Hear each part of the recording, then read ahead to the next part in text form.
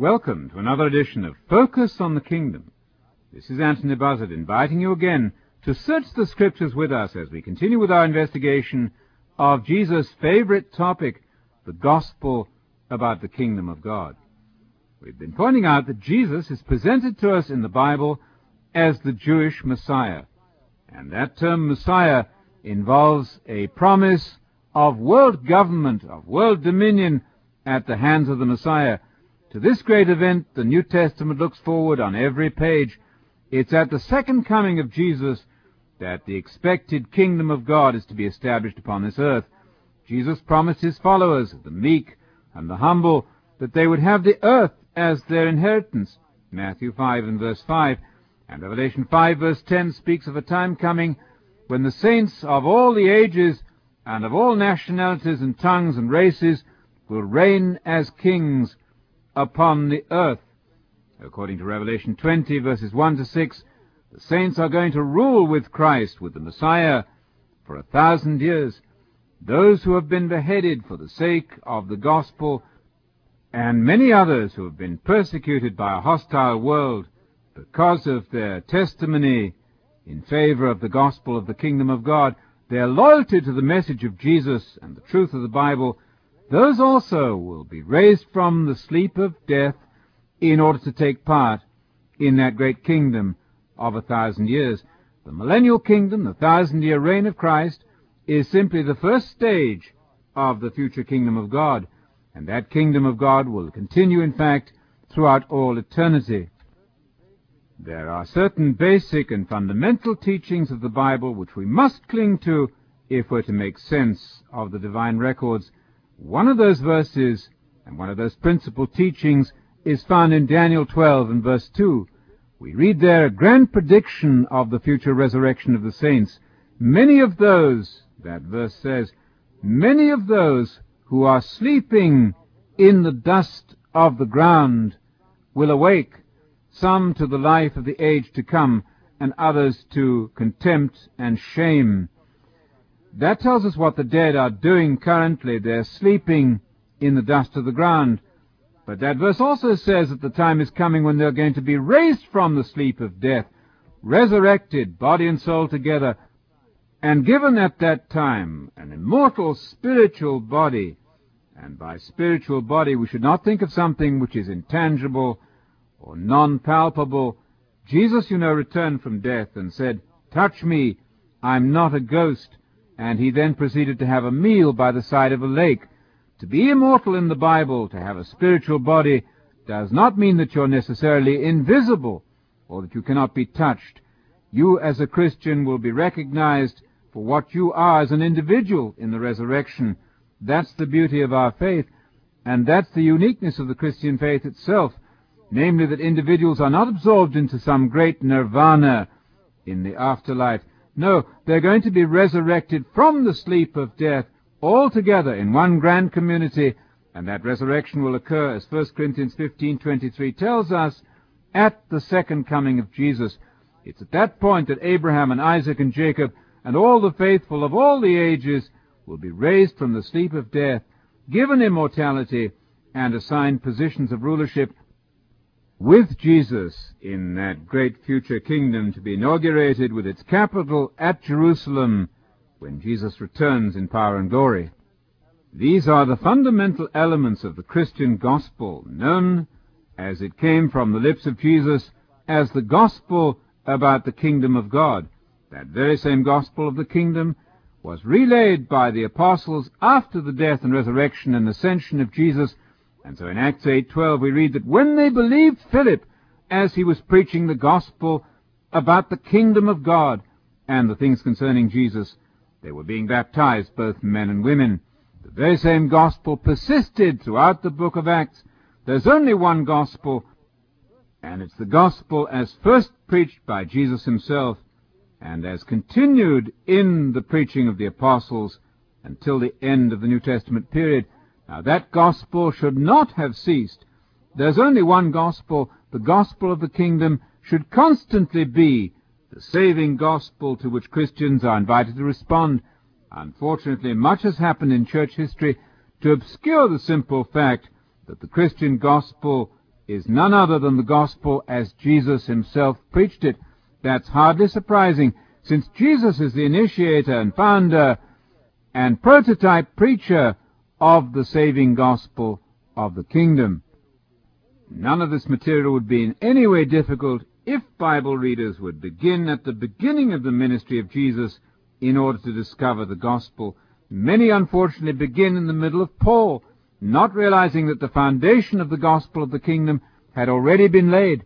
It makes sense that we should begin at the beginning of Jesus' teaching, and the very first command ever given by Jesus was simply this: repent, change your mind, reorientate your belief system and your lifestyle, and believe in the gospel about the kingdom. You'll find that clearly laid out in Mark chapter 1, verses 14 and 15, in Matthew 3, verse 2, and in Matthew 4, verse 17.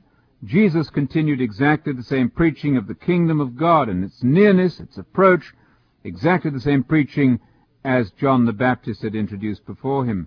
In Luke 4, verse 43, Jesus described the point of Christianity when he defined his own mission with complete clarity. "I've been sent," he said, "to preach the gospel about the kingdom of God. That's the reason why God commissioned me." Luke 4, verse 43. Would that Christians would take that as their definition of gospel preaching and follow Jesus as he commanded and preach the same gospel as he preached. Luke 4, verse 43 is a wonderfully clarifying text, shedding a whole lot of brilliant light on the point and purpose of the Christian faith. It is indeed to spread far and wide, to preach everywhere the gospel concerning the Messiah and concerning the gospel of the kingdom of God. It's known as God's gospel in Mark 1, verse 14, Romans chapter 1 and verse 1, and so on. As God's gospel, it's a message which proceeds from the highest authority in the universe. It's God's word to a sick world. God's gospel is God's provision for a lost world. It gives us direction and a sense of purpose, and tells us above all what God is working out by way of his grand design on this earth. It tells us of the great secret of God's purpose, namely to establish the kingdom of God through the agency of the Messiah, and that kingdom will be established when Jesus returns in all the power and the glory of the Messiah to establish fair government across our globe. Our biblical documents testify to one supreme fact, and that is that Jesus of Nazareth was and is the Messiah, and as the Messiah, he is to be the king of that future kingdom of God, to be established in Jerusalem at his return. That's the central point of the Christian faith. On the fact of Jesus' Messiahship and his approaching rule in the kingdom of God, the whole of the New Testament documents depend. There's an essentially simple idea presented to us in the Bible, and particularly in the New Testament. It is simply this: God has sent his Son, the Messiah, the King of the coming kingdom. Human beings are put on the alert by the gospel message concerning the kingdom. They are to prepare with all urgency in order to find a place in that kingdom when it comes. At the same time as receiving a position of honor and responsibility in the kingdom, believers will have conferred upon them the incredible blessing of immortality, life forever. That life can be gained only through resurrection from the dead. It may come as something of a shock to our listeners to know that there's no heaven going on now with immortal souls playing harps in a divine and celestial region somewhere. Heaven at present is the region of God and his angels and the Lord Jesus Christ at the right hand of the Father. But human beings have not been admitted to heaven in the present, and they certainly have not been consigned to a burning hell, a burning subterranean hell. Hell, indeed, is part, and a very large part, of the teaching of Jesus, but hell will not begin until the second coming of Christ. It's only then that rewards and punishments are meted out. The expression heaven belongs as a name for the dwelling place of God at present with Jesus and the angels. Heaven is not the designation of the reward of the faithful. The reward of the faithful is called the kingdom of God, or the kingdom of heaven. That's to say, the kingdom to be manifested and inaugurated when Christ returns in power and glory. There's no contrast between heaven and hell as places of reward and punishment. The contrast in the New Testament is between the kingdom of God and entrance into it, inheritance of it at the second coming, and hell as a place of destruction for the wicked. Both those destinies, on the one hand the kingdom of God, or in contrast, hell or hellfire, both those destinies are placed at the second coming of Christ, beyond the resurrection of the dead. They are not facts of the present. There's no burning hell going on now, and there's no heaven as a reward for disembodied souls removed from this earth at present. Heaven and hell, or rather kingdom of God versus hell, are facts about what happens when Jesus comes back to reward the faithful and to punish the wicked. This fact is plainly stated by Jesus himself in Matthew 16, verse 27. The Son of Man, Jesus said, is going to come in the glory of his Father with his angels, and he will then recompense every man according to his deeds. He didn't say that every man would be recompensed for his deeds at the point of his death. He said it's going to happen only when the Son of Man comes in the glory of his kingdom.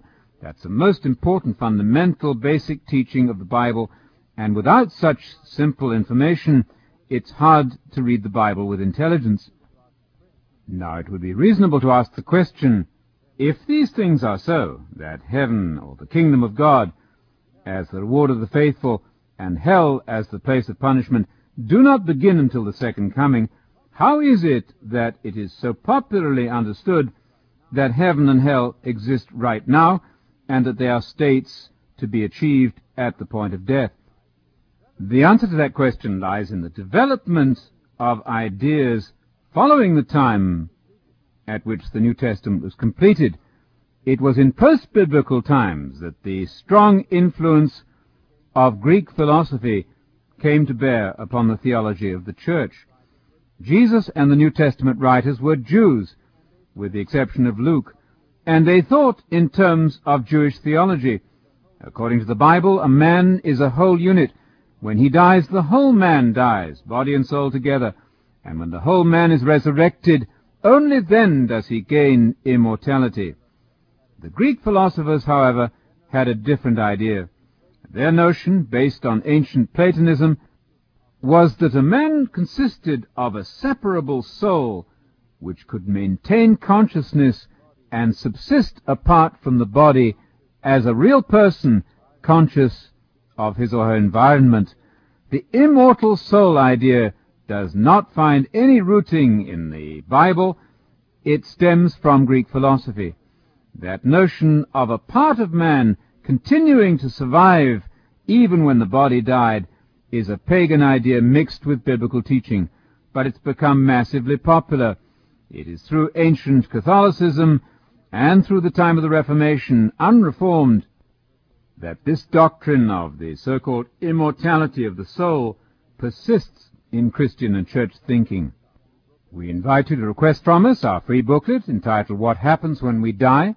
We offer you also our book on the Kingdom of God for your further study at home. Join us again as we continue with our investigation of Jesus' favorite topic, the gospel about the Kingdom of God.